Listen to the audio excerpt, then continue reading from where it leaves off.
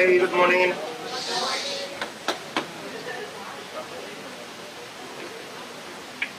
Okay, I finally found the classroom.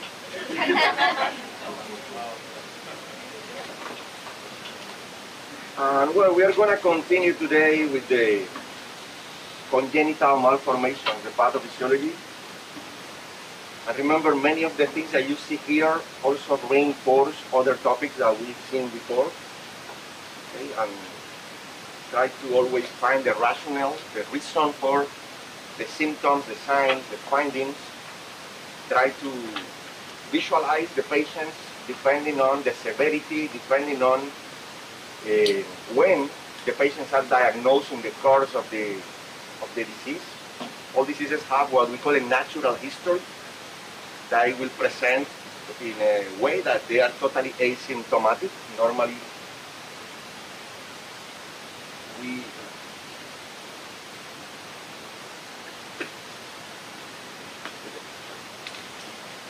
normally the diseases appear at the molecular level, something hidden, and we may find some abnormalities, some markers, and the symptoms may start appearing years after this hidden process appears, and the symptoms maybe appear one by one, and never as a list as we see them in the textbooks. When you read a chapter of a book, you have symptoms, signs, and maybe we get the idea that we are going to find all that in a patient. But however, maybe we find a couple of them only, and maybe a third one appears 5 years after that.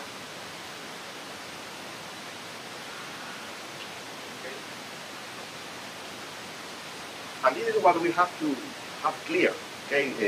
Some patients are diagnosed immediately, very, very early, because they are having a screening test, they are having annual physicals, or maybe they are doing, for example, an ultrasound for a reason, and we find something else.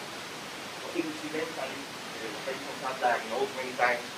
But patients may appear in the late stages of the disease with a sudden episode of congestive heart failure, cyanosis, when they are, there is very little that we can do for them.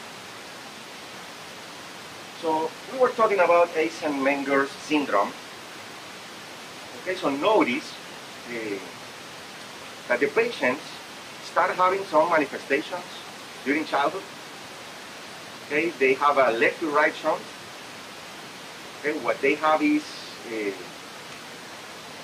shortness of breath, infections, tachycardia, diaphoresis. These may be treated or not. Not everybody has access to health care. Not everybody belongs to a family that actually takes care of the health of the kids. Then they get better, or seem to be getting better, and then they enter into what we call the Eisenmenger syndrome, a moment when there is a very, very little that we can do. Here you can apply some of the general concepts that you have learned when you studied inflammation. What is happening in the pulmonary circulation that led to this problem? There were many years of the lungs dealing with this over-circulation, this excessive volume of blood. These blood vessels, the muscles of these blood vessels start past many years suffering, trying to control, to reduce the amount of blood, the flow that is circulating through the lungs. Of course, that will damage the endothelial cells, that will damage the muscle cells. Muscles will hypertrophy. At some point, we're going to have hyperplasia of these muscles. There are many inflammatory mediators resulting from the damage to the endothelium. Inflammation will attract some inflammatory cells, and chronic inflammation, remember, activates fibroblasts. Fibroblasts are depositing some collagen. So we have the fibrosis of the pulmonary blood vessels. And then we have blood vessels that, at the beginning, they were trying to be constricted all the time to regulate the blood flow through the lungs. But now we have the added layer of fibrous tissue. So they develop a permanent pulmonary hypertension. And that process, when we have this fibrosis, when we have this permanent increased pressure in the pulmonary circulation is what we call remodeling. Remodeling may appear in any tissue as a result of chronic damage. May appear in the heart and produce arrhythmias, produce a restrictive cardiomyopathy. The heart now doesn't open up during diastole enough. And it's the explanation of what happens at the end of this progression of some congenital malformations. Okay, the basis of Eisenmenger's syndrome, and remember, there is nothing we can do at that point. Okay, if we try to close the ventricular septal defect, the blood will have nowhere to go, because the only pathway now is the pulmonary circulation, and that's blocked, almost completely blocked.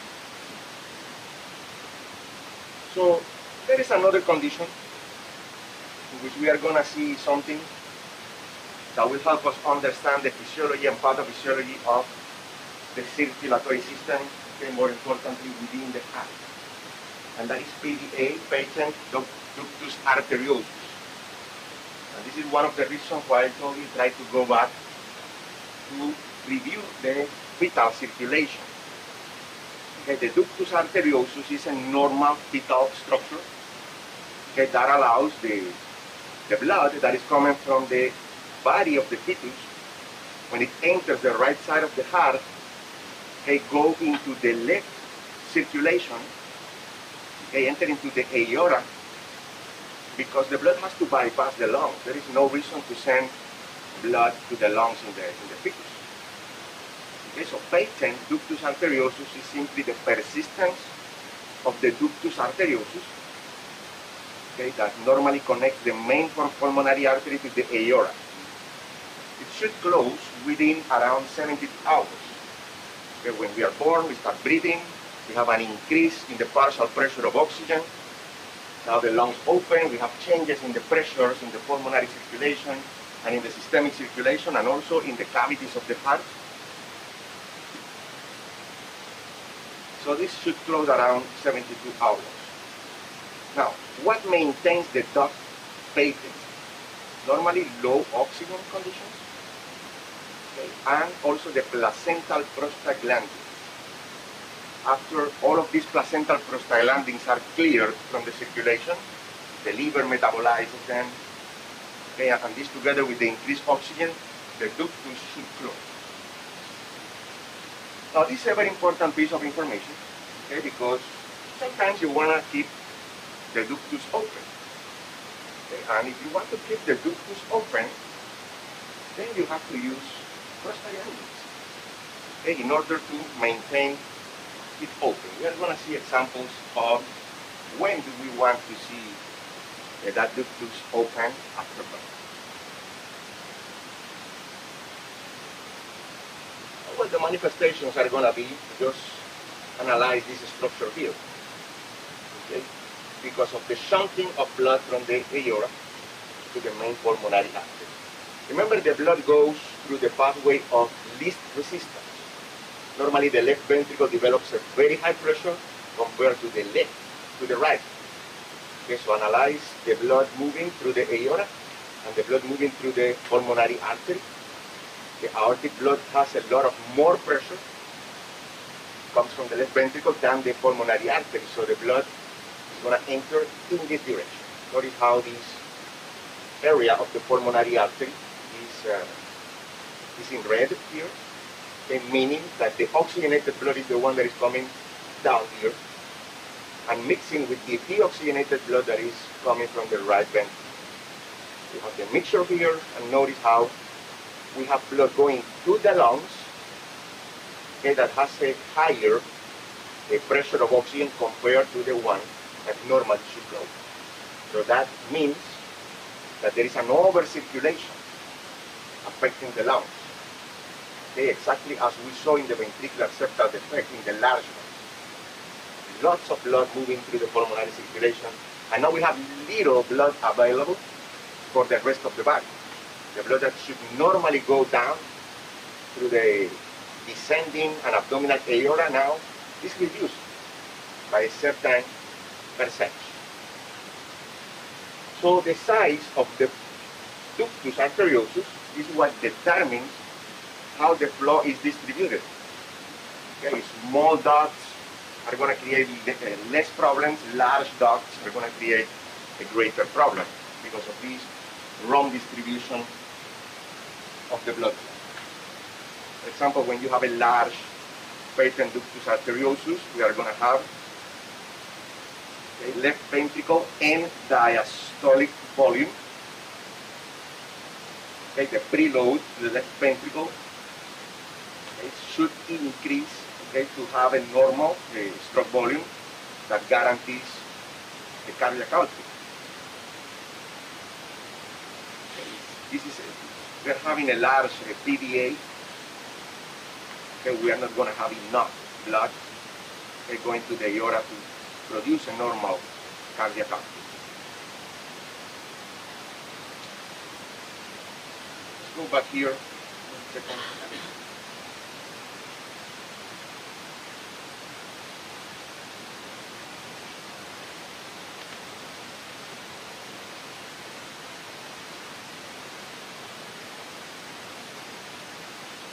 Now, what happens with this blood? Okay, the blood, after it enters the pulmonary circulation, creates an overload of blood, and of course, this blood is going to enter in the left ventricle. Okay, and it's going to be pumped to the circulation.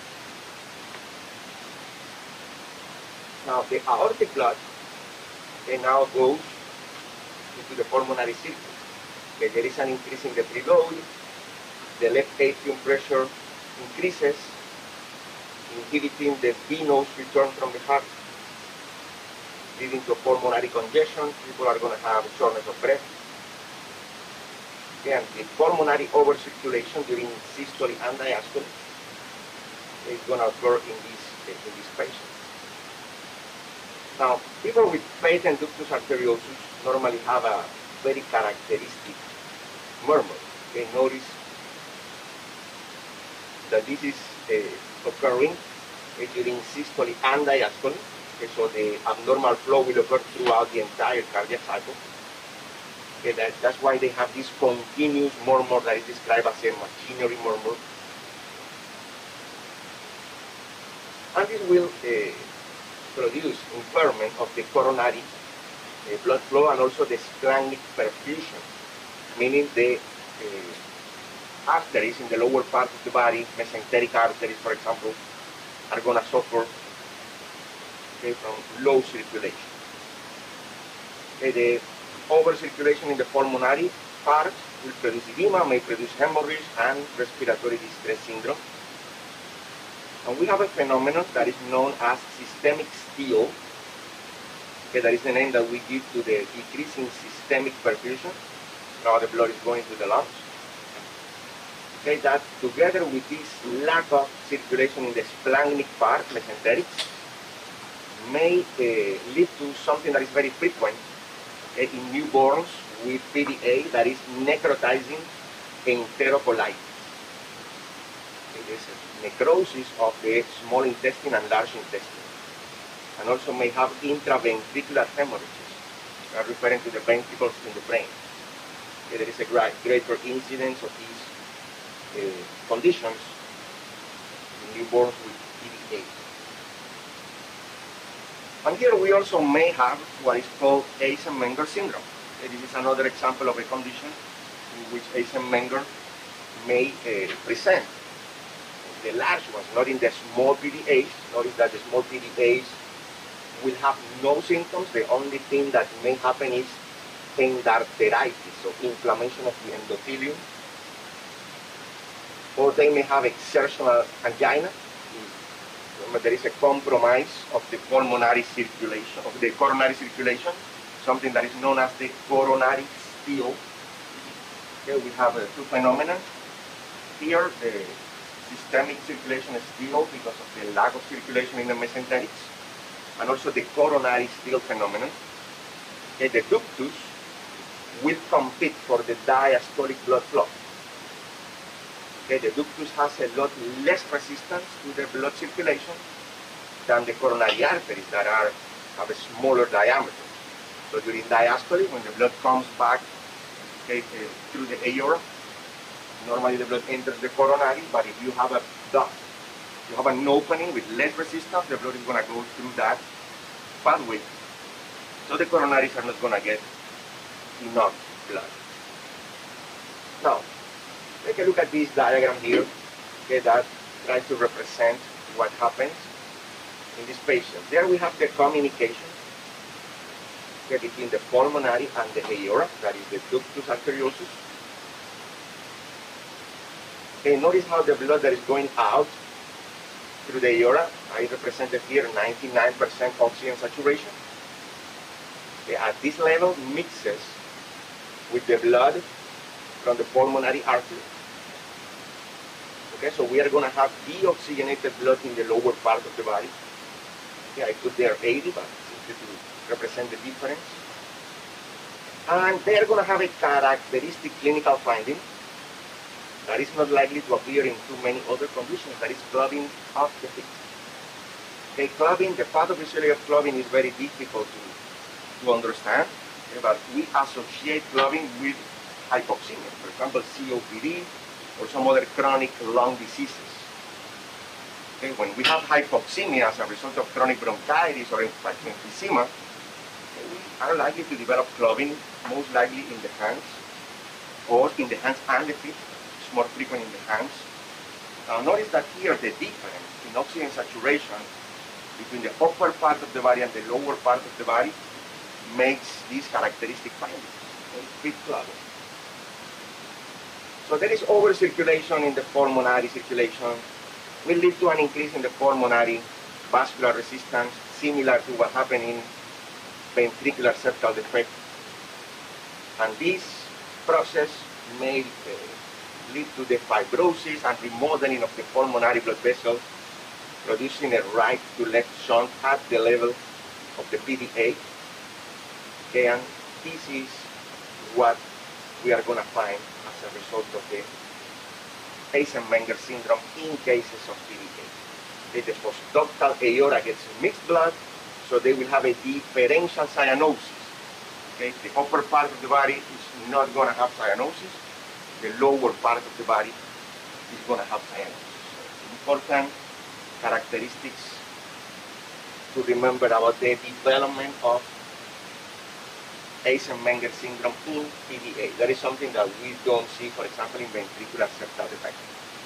In ventricular septal defect, after they develop Eisenmengers, they are going to have cyanosis everywhere, not only in the lower part of the body.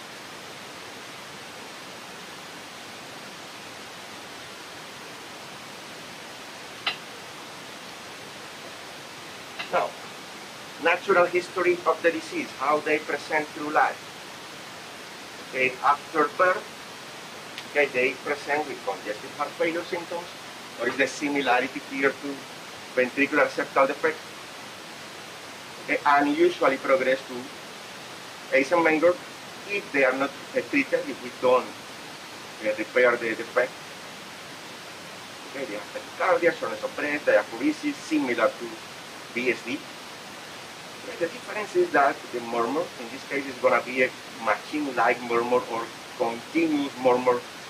Gypsum murmur is the classic name that we give to this murmur. When you study these things, remember always that you are not likely to find these buzz phrases or buzzwords. Okay, I'm sure they are having a hard time trying to rewrite all these things. Okay, but it's a murmur that occurs during systole and diastole. And this is heard best in the left intraclavicular area.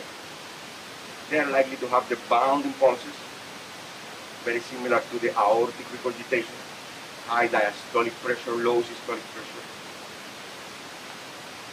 That is the other way around. High systolic, low diastolic. My bad. And the precordium is going to be hyperdynamic. Okay, there can be a systolic trill, okay, and S3 at the apex may be seen, or auscultation, not seen. Okay, this is simply representing the problem with the volume overload there. Now, if they have a small PDA, it's going to be asymptomatic during childhood, but they may develop symptoms during adulthood. What are the symptoms that they may develop in the adulthood? Systemic hypertension. Okay, there is an increased systemic vascular resistance. Okay, that now we have vasoconstriction as this develops, increasing the shunting.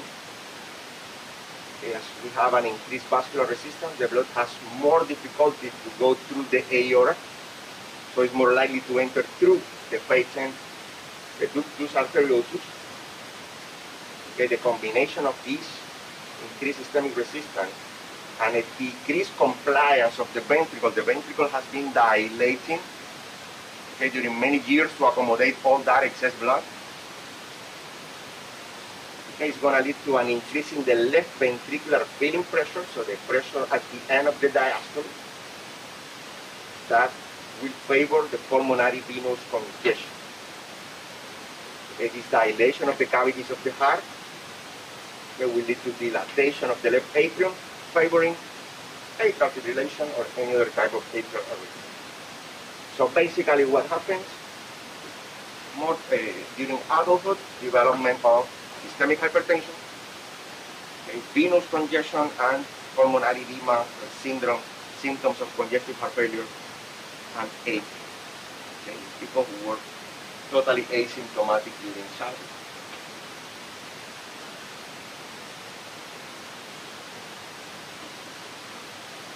And the next condition is tetralogy of Fallot, another tip.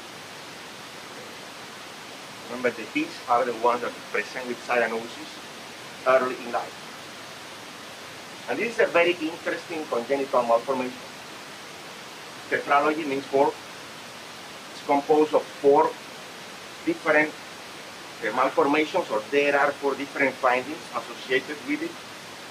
One is a ventricular septal defect. The other is the overriding aorta. The aorta is overriding the ventricular septal defect. And then we have an obstruction to the outlet of the right ventricle, right ventricular outflow obstruction, and a secondary concentric right ventricular hypertrophy. Okay, let's take a look at this diagram. The manifestations and the severity of this condition will depend on this here. Okay, the degree of obstruction, the one that is here with the number 2, the degree of obstruction, okay, to the pulmonary outflow. Okay, what happens here? Fine, we have a narrow, very, very narrow outlet here. The right ventricle has to force the blood through this orifice, so there is a great resistance here. Okay, but the blood has another pathway, that is the ventricular septal defect, with the number 1 here, and the aorta. Okay, notice how here you have a VSD. Notice the huge aorta that is on top of the ventricular septal defect. So the aorta, instead of being to one side, on top of the left ventricle, is in between the two ventricles. Okay, receiving blood from the two ventricles at the same time. Okay, that's the meaning of overriding. Okay, so the blood tries to go through here, but it can't. It goes through the septal defect, mixes with the blood from the left ventricle, and we are going to have mixed blood going through the aorta to the rest of the body. Okay, and of course, the right ventricle has to deal with the resistance here in the pulmonary trunk, but also has to deal with the resistance that is created by the action of the left ventricle. So it has a hard time trying to pump the blood. Compare a normal, normally the right ventricular walls are very thin compared to the left. Typically the left ventricle is the one that has the thickest wall, while this right ventricle has a very thin wall. Look at this here. Okay. We have a very strong, very thick hypertrophied right ventricular wall compared with the left. Okay, that's what explains the 4 findings associated with tetralogy of Fallot. So the pathophysiology simply is based on that, on those anatomical findings.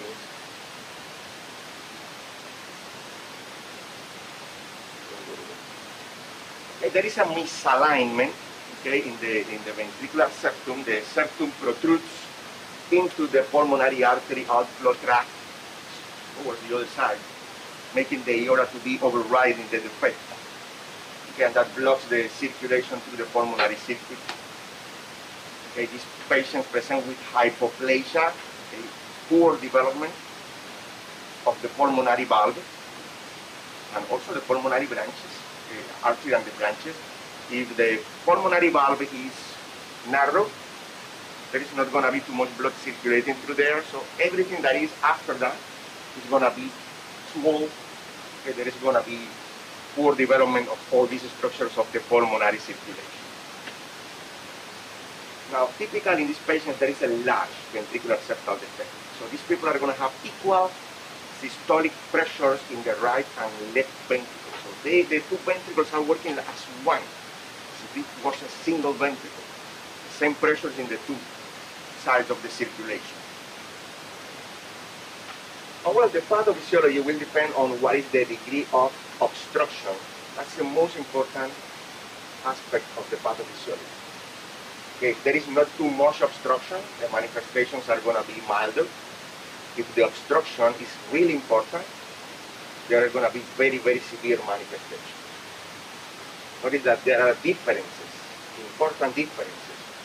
When there is a mild obstruction, normally there is going to be a left to right shunt through the ventricular septal defect. If you have a left to right, patients are not likely to present with cyanosis at this early in life. They may develop cyanosis later in the same way that we have the development of Eisenmenger syndrome in BSD. But if there is a severe obstruction, okay, the blood can go through the pulmonary artery. It will go necessarily to the left side of the circulation. So severe obstruction will have a right to left shunt, producing low systemic artery saturation, cyanosis manifestation that will be unresponsive to supplemental oxygen. So it's like they were born with the Eisenmenger syndrome. Okay? No response to supplemental oxygen. Of course, this has to fail. It's not Eisenmenger, because in Eisenmenger, by definition, repairing the defect is worse. In this case, there is a possibility of repair because there is no fibrosis in the lungs. Okay, the problem with the Eisenmenger is that it results from the fibrosis and remodeling of the pulmonary circulation.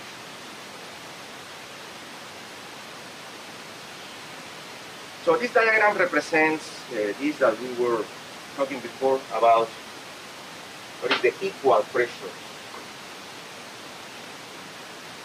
in the right and left ventricles. Okay, it's also representing the obstruction here to the pulmonary artery circulation, very narrow orifice. There is a reduction in the pulmonary blood flow that makes the right ventricle to hypertrophy compared to the left. Okay, and we have the mixture of blood through the ventricular septal defect. Notice that the aortic and the aorta saturation here is 70%, very low oxygen saturation, explaining the cyanosis.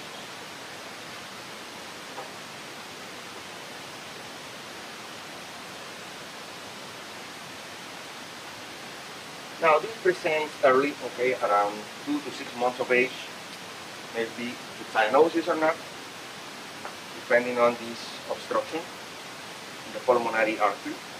We should suspect tetralogy-of-Fallot in patients that have tachypnea, breathing difficulties, diaphoresis, subcostal recession, okay, that means upper part of the abdomen under the ribs, okay, recession, difficulties breathing, the use of accessory muscles, etc., and a severe growth impairment.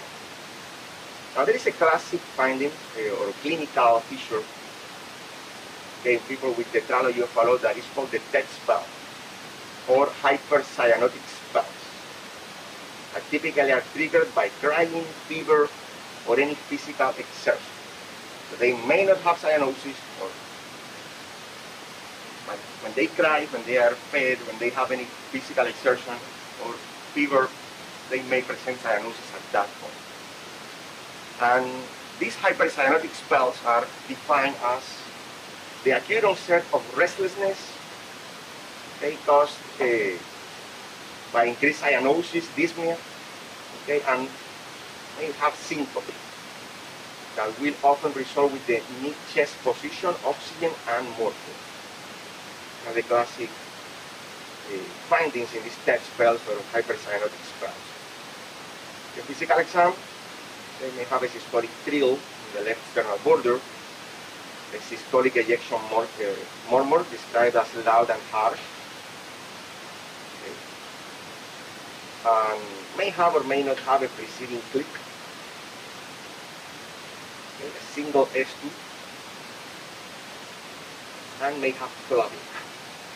Okay, this is more likely to be found in older children if they are not corrected, with an uncorrected defect. And then also you have the explanation of these physical exam findings. We don't want to create too much noise here. We're not going to ask you that. We have some practice questions, okay, that will serve you to more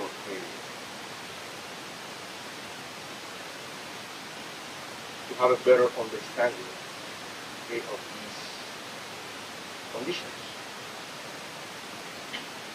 So for example, here we have the description of a TED spell. Okay, 4-year-old male suffers from cyanosis and dyspnea, relieved by squatting. And they ask which of the following abnormalities is most likely present. Okay, the ventricular hypertrophy. Remember, in the tetralogy of Fallot, the right ventricle. That's why it's so important to have clear the definitions of things. Atrial septal defect, normally it's a ventricular septal defect in the tetralogy of Fallot. Ventricular septal defect is the correct here. Coarctation of the aorta, this is a different malformation. Or bicuspid aortic valve. This is a common congenital malformation that may produce sometimes problems, sometimes not too much.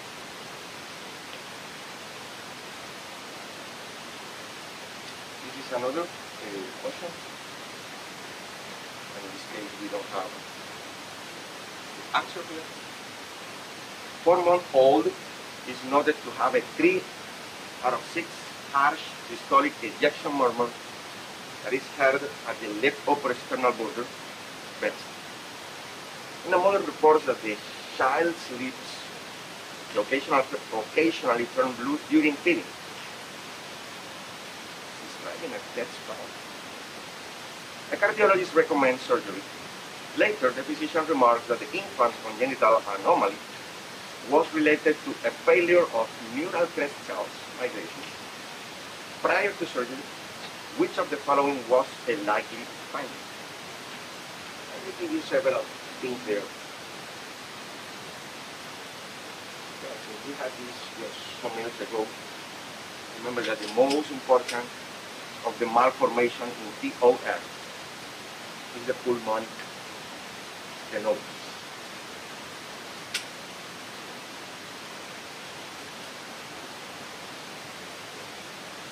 And we'll give you this, we'll share this PowerPoint later, so you can have the answer here.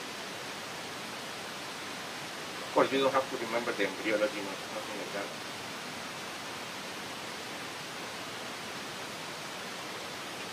I'm going to give you even this EKG in TOR. So is that they have findings of right atrial enlargement.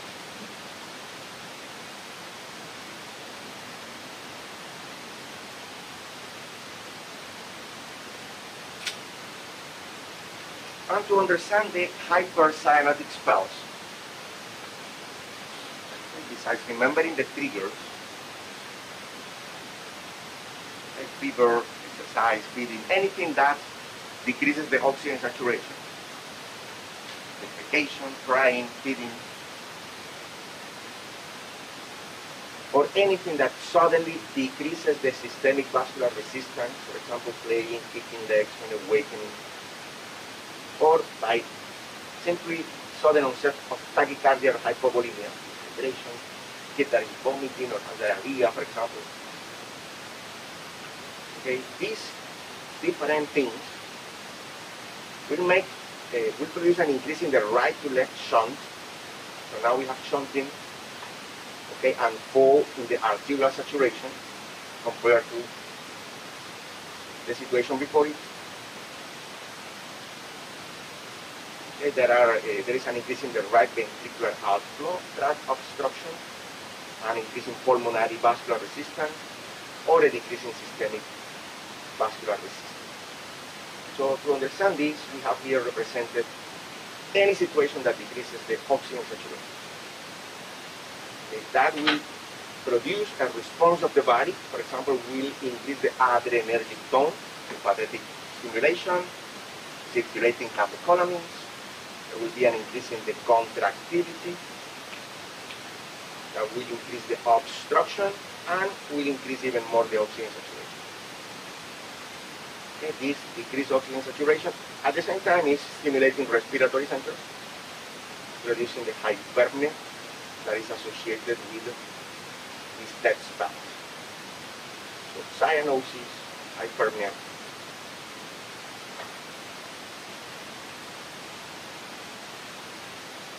Here we have some interesting findings, the tetralogy of Fallot.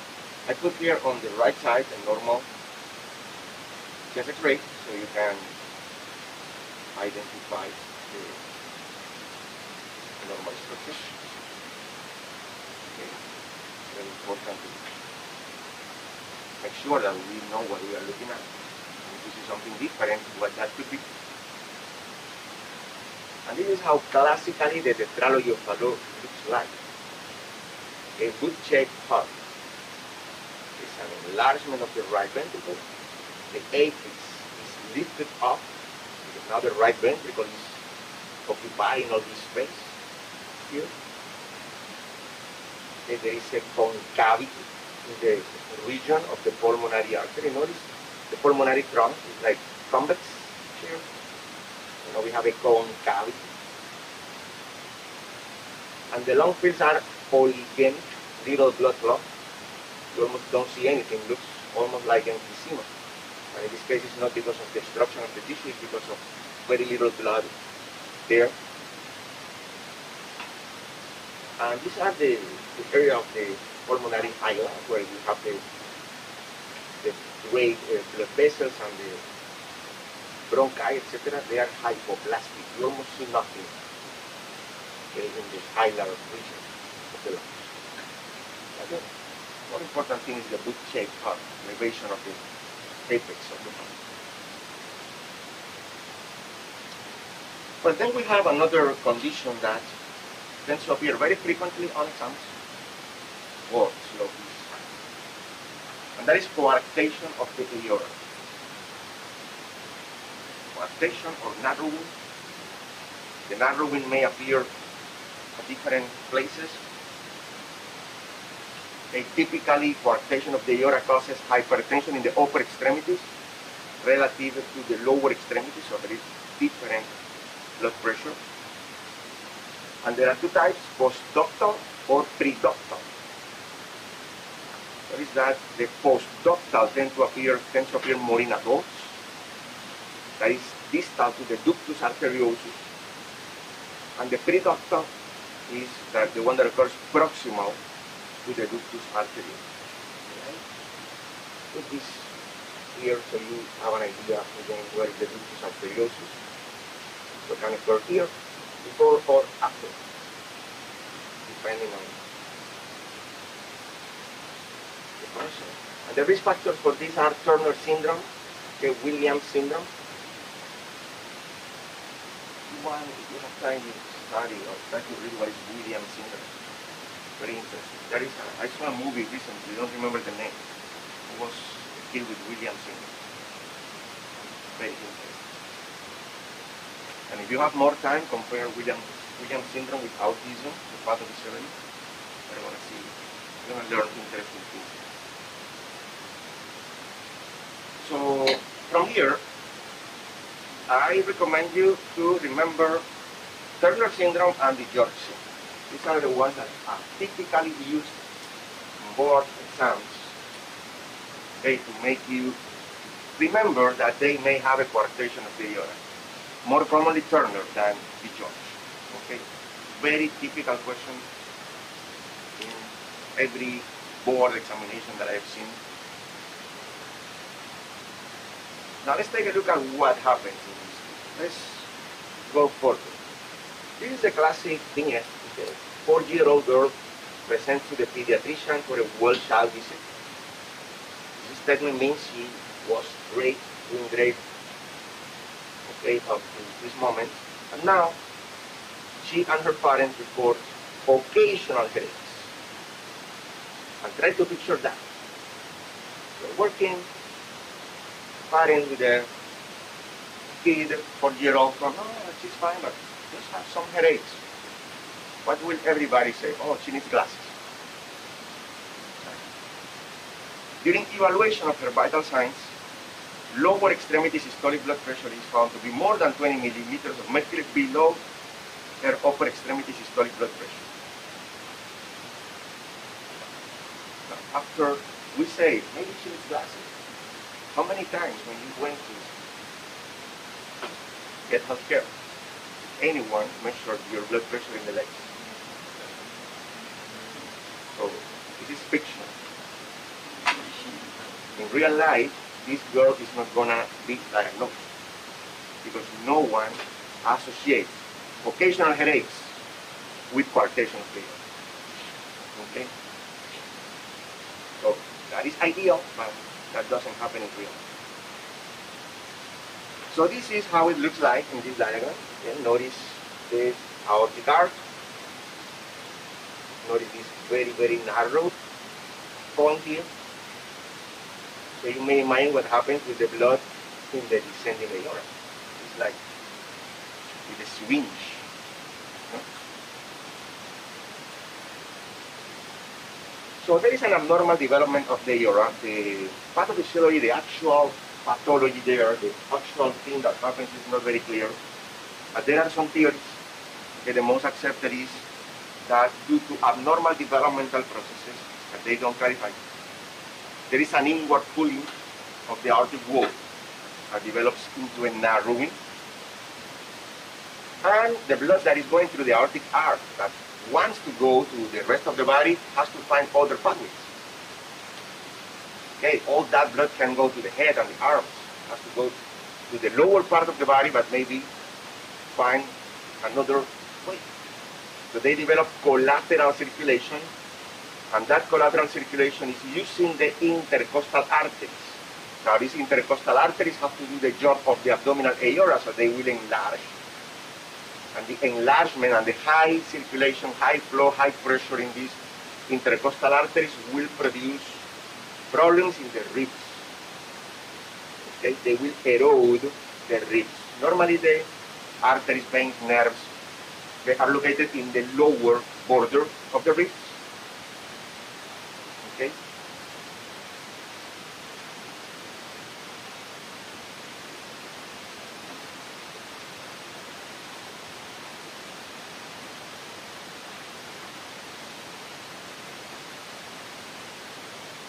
Guys, I don't want to repeat them anymore about the masks. Please. I know it's uncomfortable. I'm the one who is talking, and I'm the one who's having to think about pathophysiology with hypercapnia. Okay? And that's not easy. Please. Everybody's tired of COVID. Everybody's tired of this. Okay? And we don't want to get more trouble than the ones we have. Please.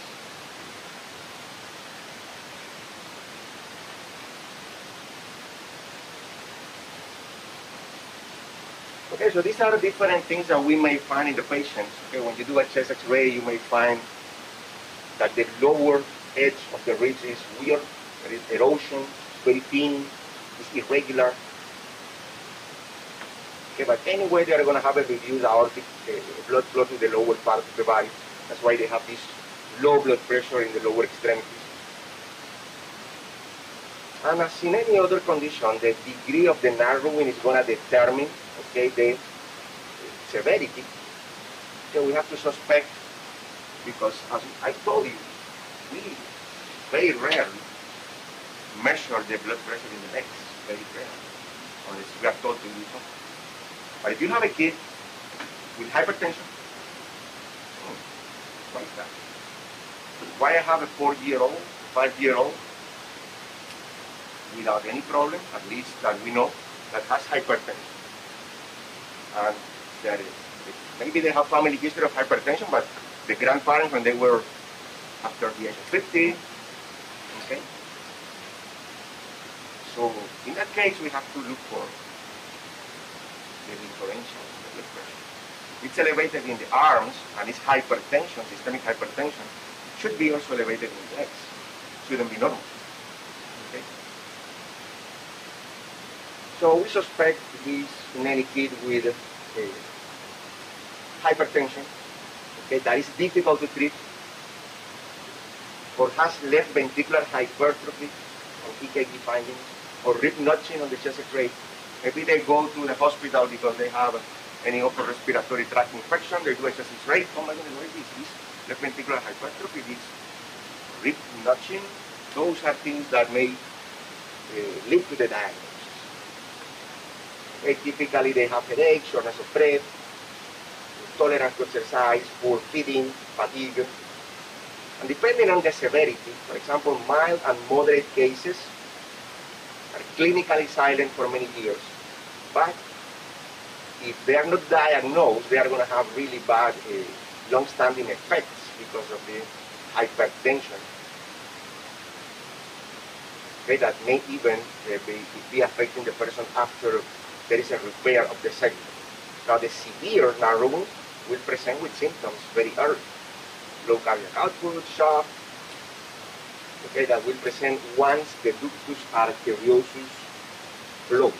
Remember, the ductus arteriosus closes within 72 hours. Okay, during the first, second day of life, the blood that normally goes through the aorta and can move through the coarctation is going to enter through the ductus arteriosus into the pulmonary circulation. So there is a pathway for the blood to circulate. But once the ductus arteriosus closes naturally, the blood doesn't have anywhere to go. It's a narrowing and may go. And remember that still we don't have the collateral circulation developed. So all that blood is going to go through the subclavians, to the carotids, and that will create a very important problem. And the lower part of the body is not going to receive any blood. Because it's narrow, very narrow, and there are no collaterals yet that will develop over time. So this is the example where we want to maintain the ductus arteriosus open. Okay? This is the case that requires prostaglandins infusion to maintain the PEA. And of course, after they are stabilized, surgery to open that stent or do any kind of repair. That's why I told you that piece of information about the prostaglandins is very important. And if you give prostaglandins, don't give anything that inhibits the prostaglandins. Okay? You understand how to study pharmacology? Predict. Okay? When you're reading something, don't simply get the idea. Okay? How can this idea be used? Why this is here? Why they want me to know this? Because maybe I'm going to be using this in the future. Try to create problems. Oh, we give prostaglandins, so I shouldn't give. So I give it this. Okay? That's it. Now, in the physical exam, you have some specific findings. Systolic murmur, harsh, left sternal border. May also have a systolic murmur in the left and right side of the chest. Thrills from the collateral circulation over time. What is the most important things? Okay, femoral pulses weaker than the brachial, bounding pulses in the upper extremities and carotids, and delay in the femoral pulse compared to the radial pulse.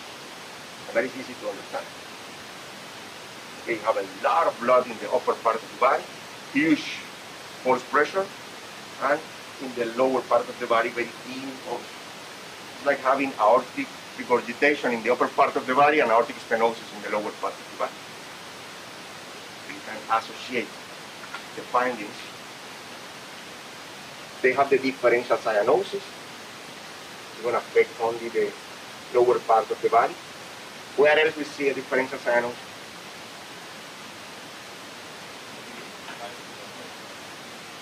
Eisenmenger associated with PDA. Remember, Eisenmengers may happen in BSD and PDA. In BSD, there is total cyanosis. Okay? In BSD, there is universal cyanosis. In PDA, if they develop Eisenmenger, they will have the differential cyanosis. And this is another example of how do you do hospice. If you have a case with differential cyanosis, there are very few examples of things that make sense for the differential diagnosis. Okay, one of them is coarctation of the aorta, and the other is Eisenmenger in PDA. Is there anything else that fits this differential diagnosis? Someone put the hand inside the chest and squeeze the aorta. That's the only other thing that I can imagine. Or maybe, I don't know, sudden thrombosis of the iliac arteries, sudden thrombosis of the abdominal aorta, to produce a differential cyanosis. But it's not very frequent. Yeah, it could be, for example, dissecting aortic aneurysm.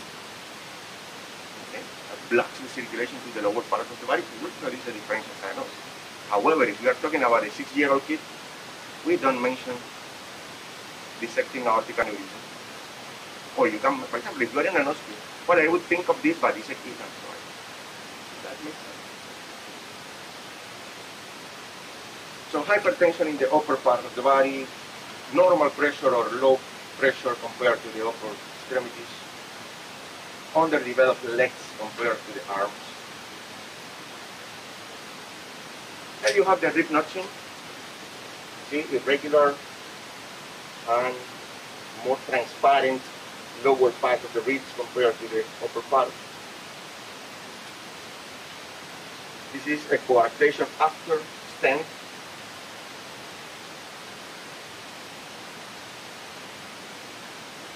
And we have a question here. Very nice, no? Having the question after we learn this. Let's see a couple of questions here and then of the break. Okay?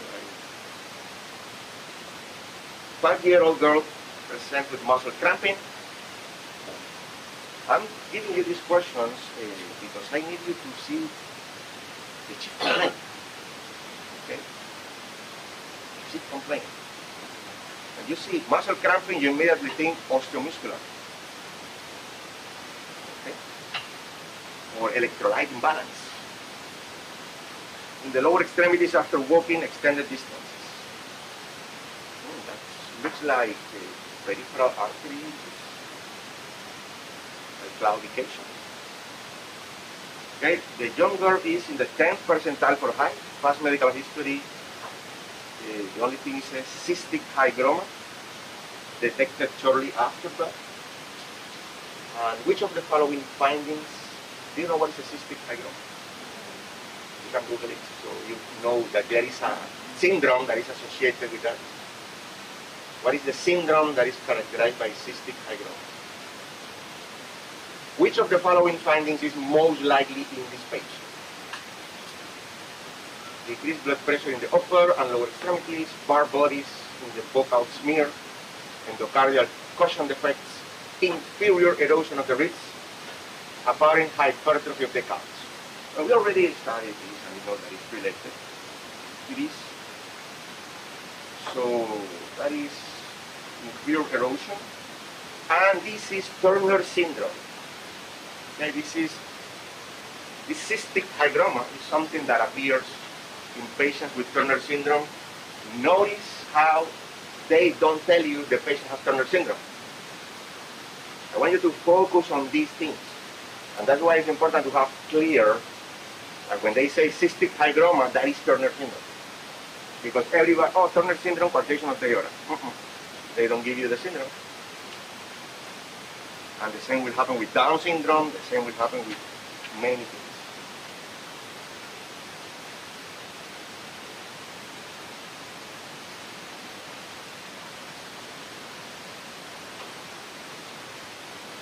And notice the other ones. You can read them later. Let's have a break. Have the break until 11:20.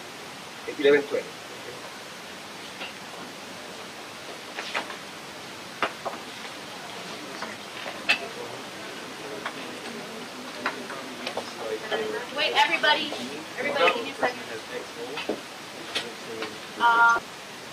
Okay, the rest of this presentation are some questions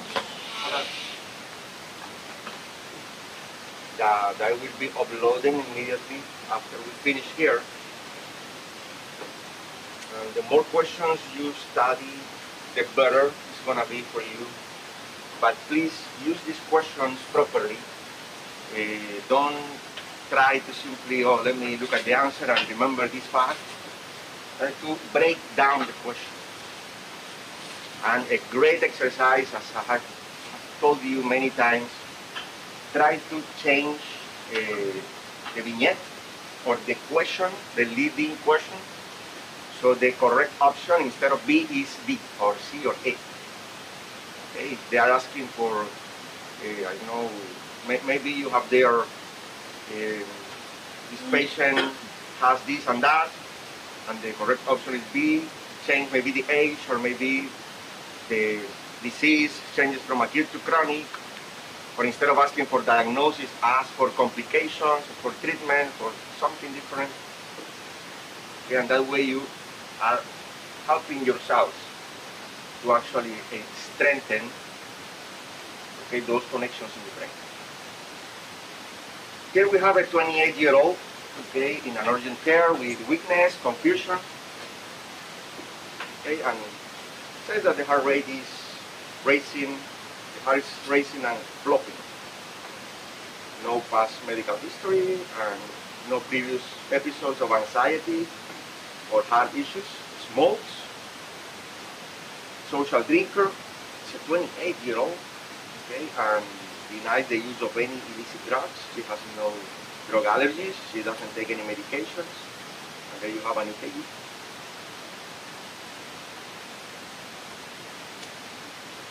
And now the question says, the patient ventricular contraction rate is determined by which of the following?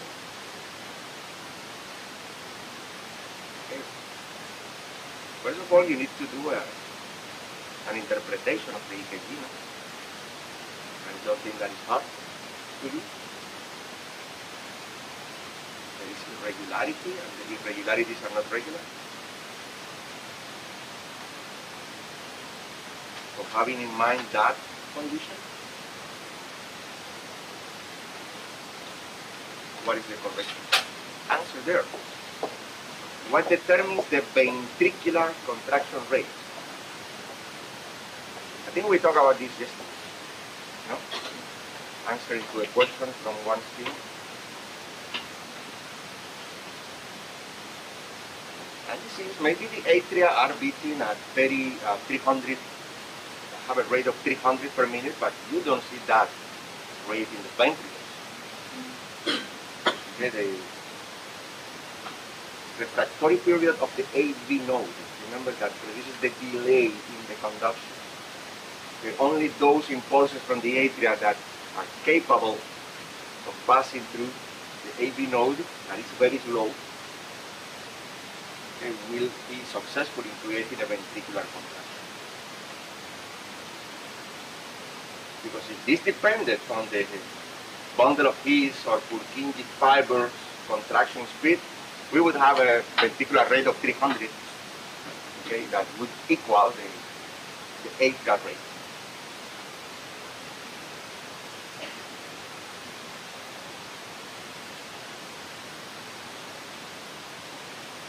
And here you will have some more explanation there. Now, what about this? What is that? Is that lipid? And the guys there in the ER following complaints of the spleen. Is that lipid? You sure? I don't know. You are the ones who are studying EKG. I'm not. 56-year-old male brought to the ER following complaints of severe chest pain. Pain come while he was shoveling snow, crushing 8 out of 10, radiating to the jaw. Never happened before. Diaphoresis, headache, palpitations, denies fever, weight changes, upper respiratory symptoms, abdominal pain. Where was it? History, hypertension, lisinopril, drink 6-7 beers per day, 4-5 days a week. The physical exam, only diaphoresis. An EKG is obtained and the results are shown. What is the most likely condition leading to these patient EKG results? Be careful with this type of question. What is the shape of those waves there? Can you see a pattern? Like going up and down? Be careful with this type of questions. Okay, in this case, the answer is easy. But may not be easy. What do you think is the answer there? Is alcohol, cocaine, drug, adverse effects, hyperkalemia, MI? But the guy looks like he's having an MI, but well, I'm telling you, be careful because what they describe in the vignette might not be the most common cause of that. Okay. Maybe the guy has an MI and is having these manifestations on the EKG, but maybe the most common cause of that specific EKG finding is not the MI, maybe something else. Be very careful when you answer this type of question. This is MI, in this case is, you can even, okay, the guy has an MI, so probably is the correct answer.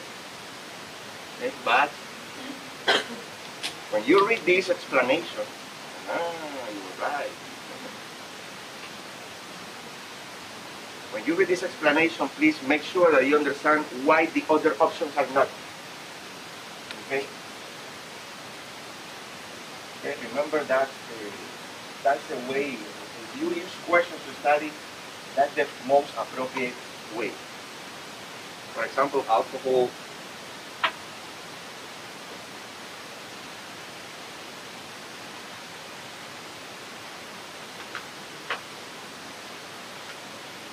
Cocaine.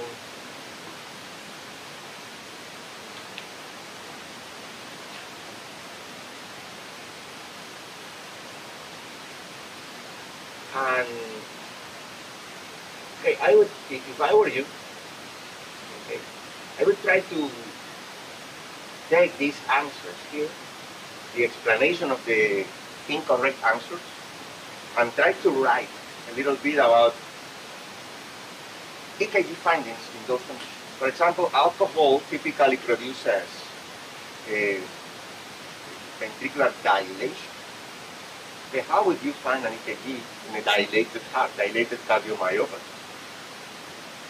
Okay, what happens if people take cocaine? Cocaine is a cause of ventricular fibrillation. Of course, this patient will rule it out because it doesn't say anything. And for example, hyperkalemia, try to do the same. How it appears, the EKG in hyperkalemia. And when you study hyperkalemia and EKG, please make sure you understand the difference between mild, moderate, and severe hyperkalemia. It's totally different. Okay, we have in our mind 50 ways hyperkalemia. But depending on the level of potassium, okay, the findings are going to vary. Now, here we have a 63-year-old male admitted to the intensive care unit for hemodynamic instability. Several days prior, he was swimming in the Gulf Coast. He stepped on a sharp rock and cut his right foot. That's a complicated thing. You have to know what's there, what happens after that. Now, the patient presented to the ER after noticing a painful redness spreading along the skin up from his right foot and was subsequently admitted for treatment with antibiotics. Right now, the temperature is 101.8. Blood pressure is very low. Mean arterial pressure of 59. Oh my goodness. Pulse 104. Respirations 14. Telemetry shows sinus tachycardia. Blood cultures are pending, but gram stain demonstrated gram-negative bacilla. Okay. What describes the form of shock and the skin exam? Shock, infection. What is the type of shock? Yeah.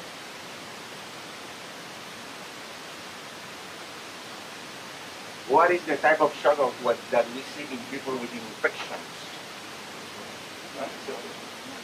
Is there septic shock? I agree, septic shock, but according to what you have there, the classification of septic shock is one of the distributive shock. You have a generalized vasodilation, in this case as a result of toxins or cytokines. Other types are anaphylactic, neurogenic shock. Okay, notice that they include there the neurogenic shock, which is a type of distributive. Okay, but normally the neurogenic doesn't have a warm skin. Okay, so the correct answer here is distributive. Pay attention very well to this question for cardiology. Okay, you have a lot of great information. And if you want to create an exam using just this information, you can create an entire exam. Okay, just varying, combining the cardiogenic with the cold skin, warm skin, and these things.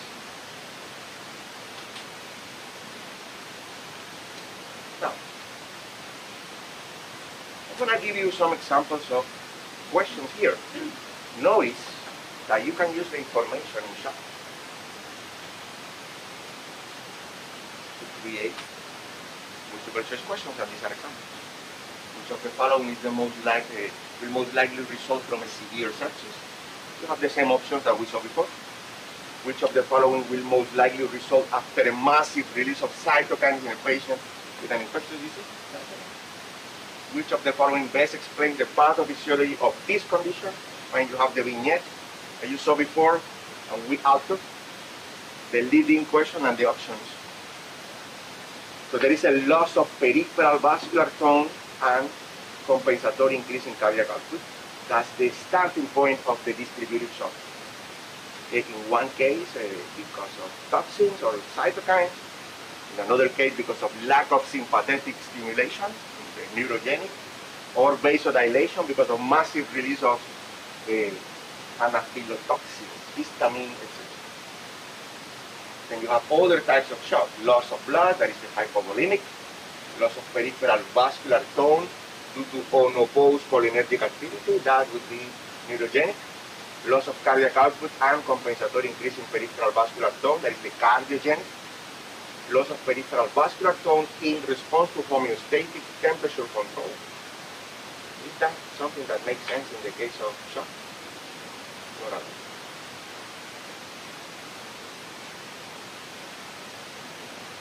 And more, which of the following conditions will most likely present with warm skin? Distributive shock. More exactly, the septic. Of the options there, the only one that presents or makes sense with warm skin is the distributive. Which of the following has a similar pathophysiologic mechanism? Mind that you have the vignette.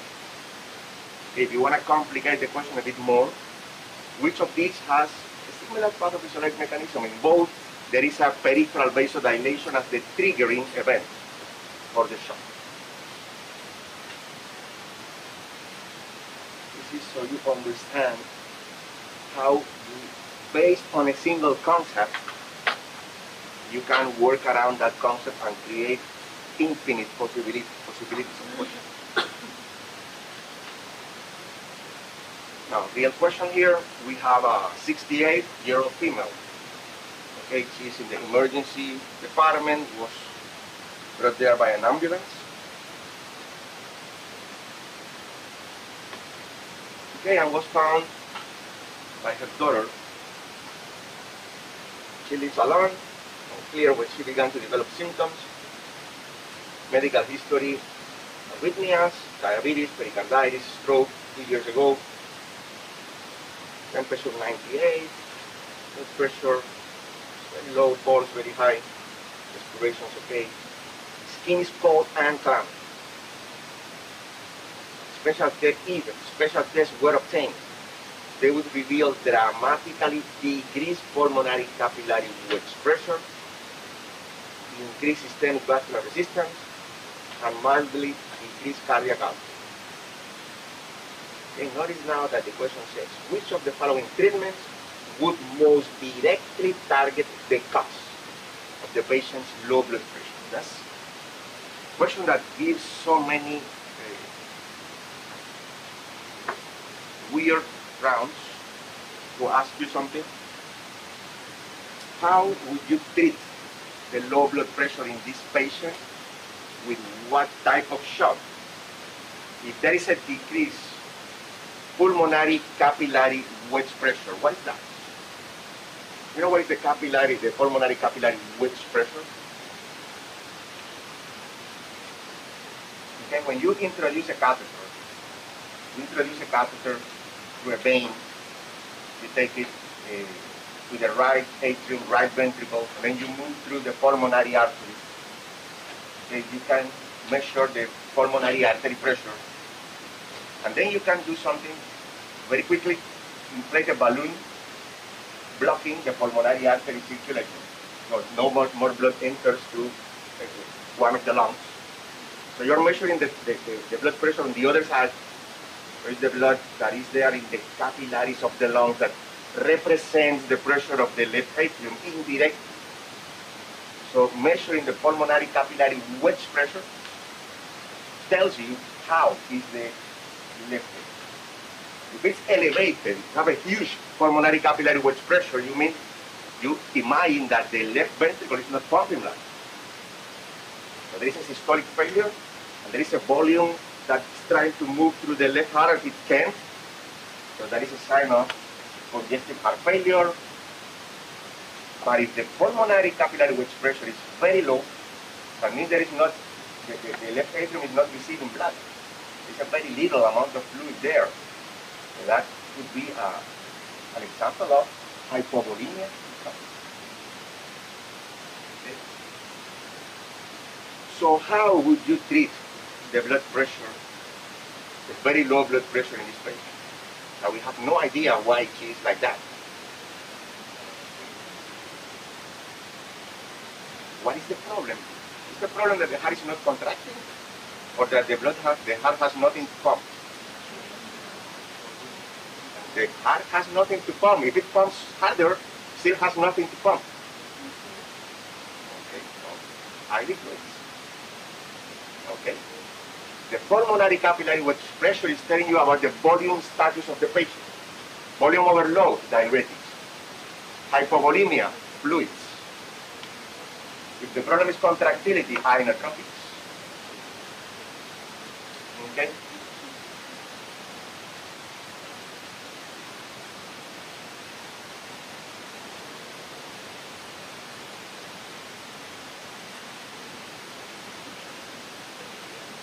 So this is an example of hypovolemic shock.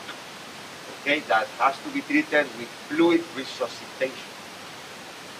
Notice the incorrect answers: antibiotic for septic shock, IV inotropes for cardiogenic shock, obstruction for obstructive or relieving obstruction for obstructive shock, for example, a cardiac tamponade or a tension pneumothorax or a massive pulmonary embolism would produce obstructive shock. Vasopressor for distributive shock, potentially we need more than one. And we have variations here of the same question. We understand the structure of the multiple choice question. Which of the following interventions would most likely directly target the cause of low blood pressure in a patient with hypovolemic shock? That is a simple and recall question. Very level, recall level. Which of the following types of shock most likely manifests with significantly decreased pulmonary capillary wedge pressure, increased systemic vascular resistance, and mildly decreased cardiac output? That is the hypovolemic. Okay, low volume, the heart doesn't have anything to pump, but the systemic blood vessels constrict, trying to keep the little volume that's still there in the brain, in the heart, in the vital organs. Patient is admitted due to extremely low blood pressure. Initial tests reveal the above things that we said before. Which of the following is the most likely etiology of this patient's condition? Hemorrhage. See how it's the same concept. Okay, it's asking if you know what produces hypovolemia, or this finding. It's clinical finding.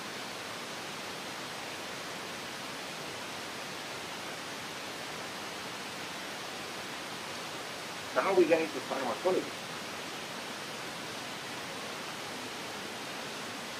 68-year-old woman with chest pain.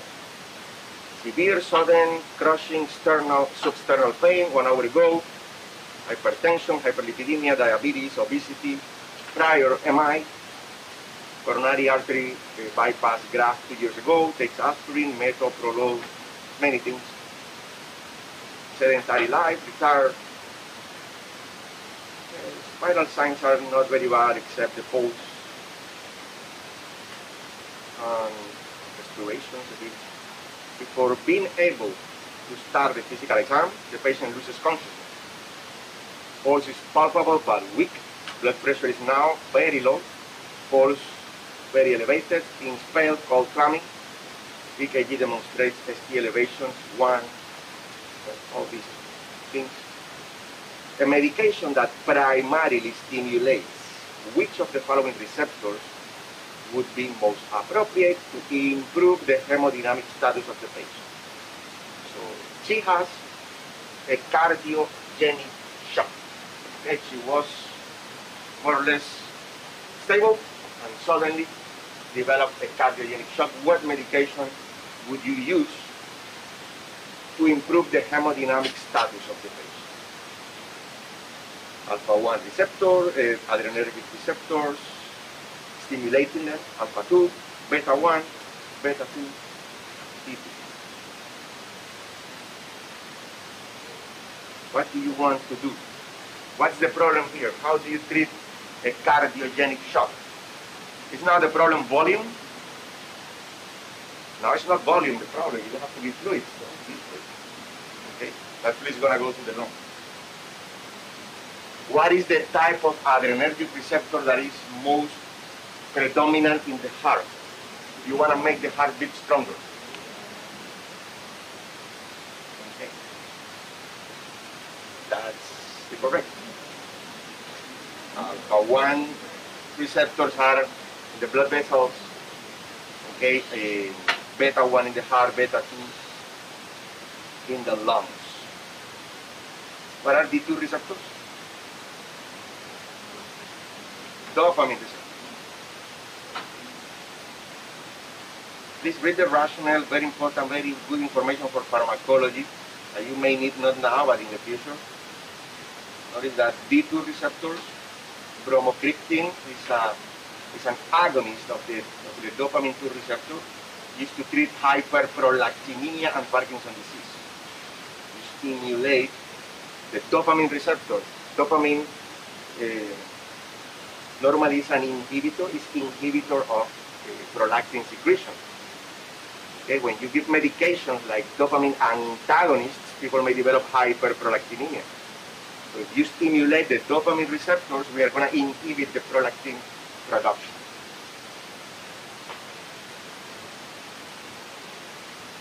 And it's going to be good for Parkinson because stimulation of dopamine receptors is going to help people with Parkinson. It's going to inhibit progress. Next question, 54-year-old male hospitalized after a left hemicolectomy for colon cancer. After surgery, post-operative day 1, hemoglobin has dropped from 7.1 to 5.3. Patient doesn't report feeling any differently. Temperature 100.4, blood pressure 102/80. This systolic pressure is not good. What is the differential, or the pulse pressure is just 22.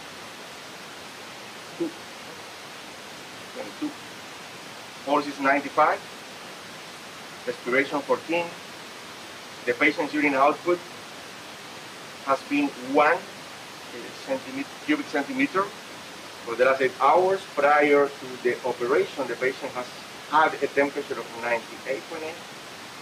Blood pressure was better. The pulse was 65. What is more concerning? What is the most concerning thing about the severity of his hypovolemia? They are giving you that the patient has hypovolemia. But they ask you what is most concerning, what you have to be mostly worried about. Increased pulse pressure, increased systolic blood pressure, increased heart rate, increased temperature, the urine output. That's a hard one. You have to know something, especially else. Because it's normal that we are not sure if the decreased pulse pressure, that means the difference between the systolic and diastolic, or simply the decreased systolic pressure is what is most concerning. Okay, that's the difficult one, and it's the systolic blood pressure dropping.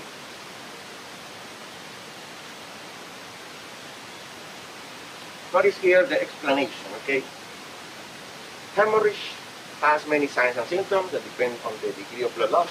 First sign that is typically seen is a minimal increase in heart rate. That tells you the natural history of the patient that is bleeding, and we are not aware. Minimal increase in heart rate for the blood loss, less than 15% of the blood volume. Next, they develop tachycardia, tachypnea, decreased pulse pressure, because there is an increase in the diastolic pressure. Because the blood vessels are constricting, the diastolic goes up, and that narrows the difference between systolic and diastolic. Now, when they lose a lot of blood, now the systolic pressure starts dropping, and that means we are losing the patient, because there is no enough cardiac output. So we start seeing the altered mental status, etc. That is an interesting question that tells you the clinical findings or physical exam findings according to the degree of blood loss. Very useful information. And let's finish with this one, 73-year-old in the ED, unconscious, cold, clammy skin. Blood pressure is 65. Over palpable, that means they are assessing the blood pressure using the pulse. 65 over palpable. There are no signs of blood loss. You recognize the patient is in acute shock, and blood is drawn for investigation as resuscitation is initiated. Which of the following might you expect in your laboratory investigation? Increased pH in arteries, increased bicarbonate, increased serum ketones, decreased hemoglobin, increased heart rate.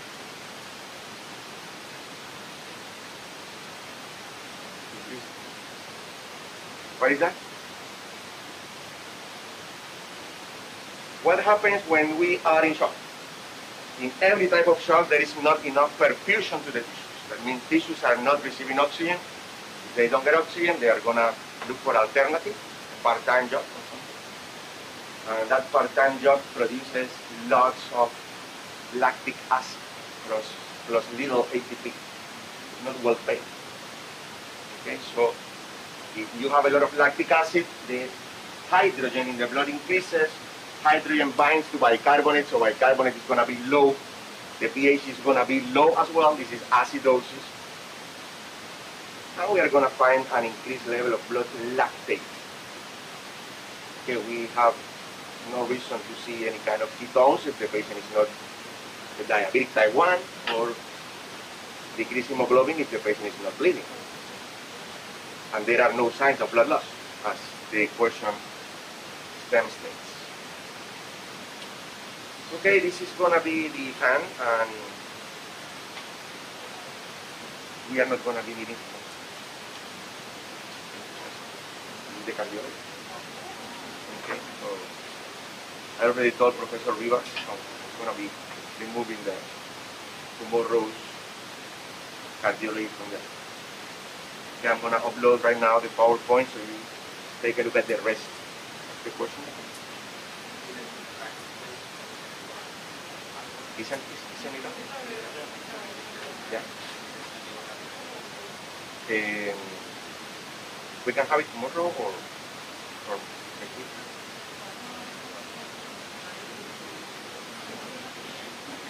What are the two options? Huh? Which is ready, I just have to make it available.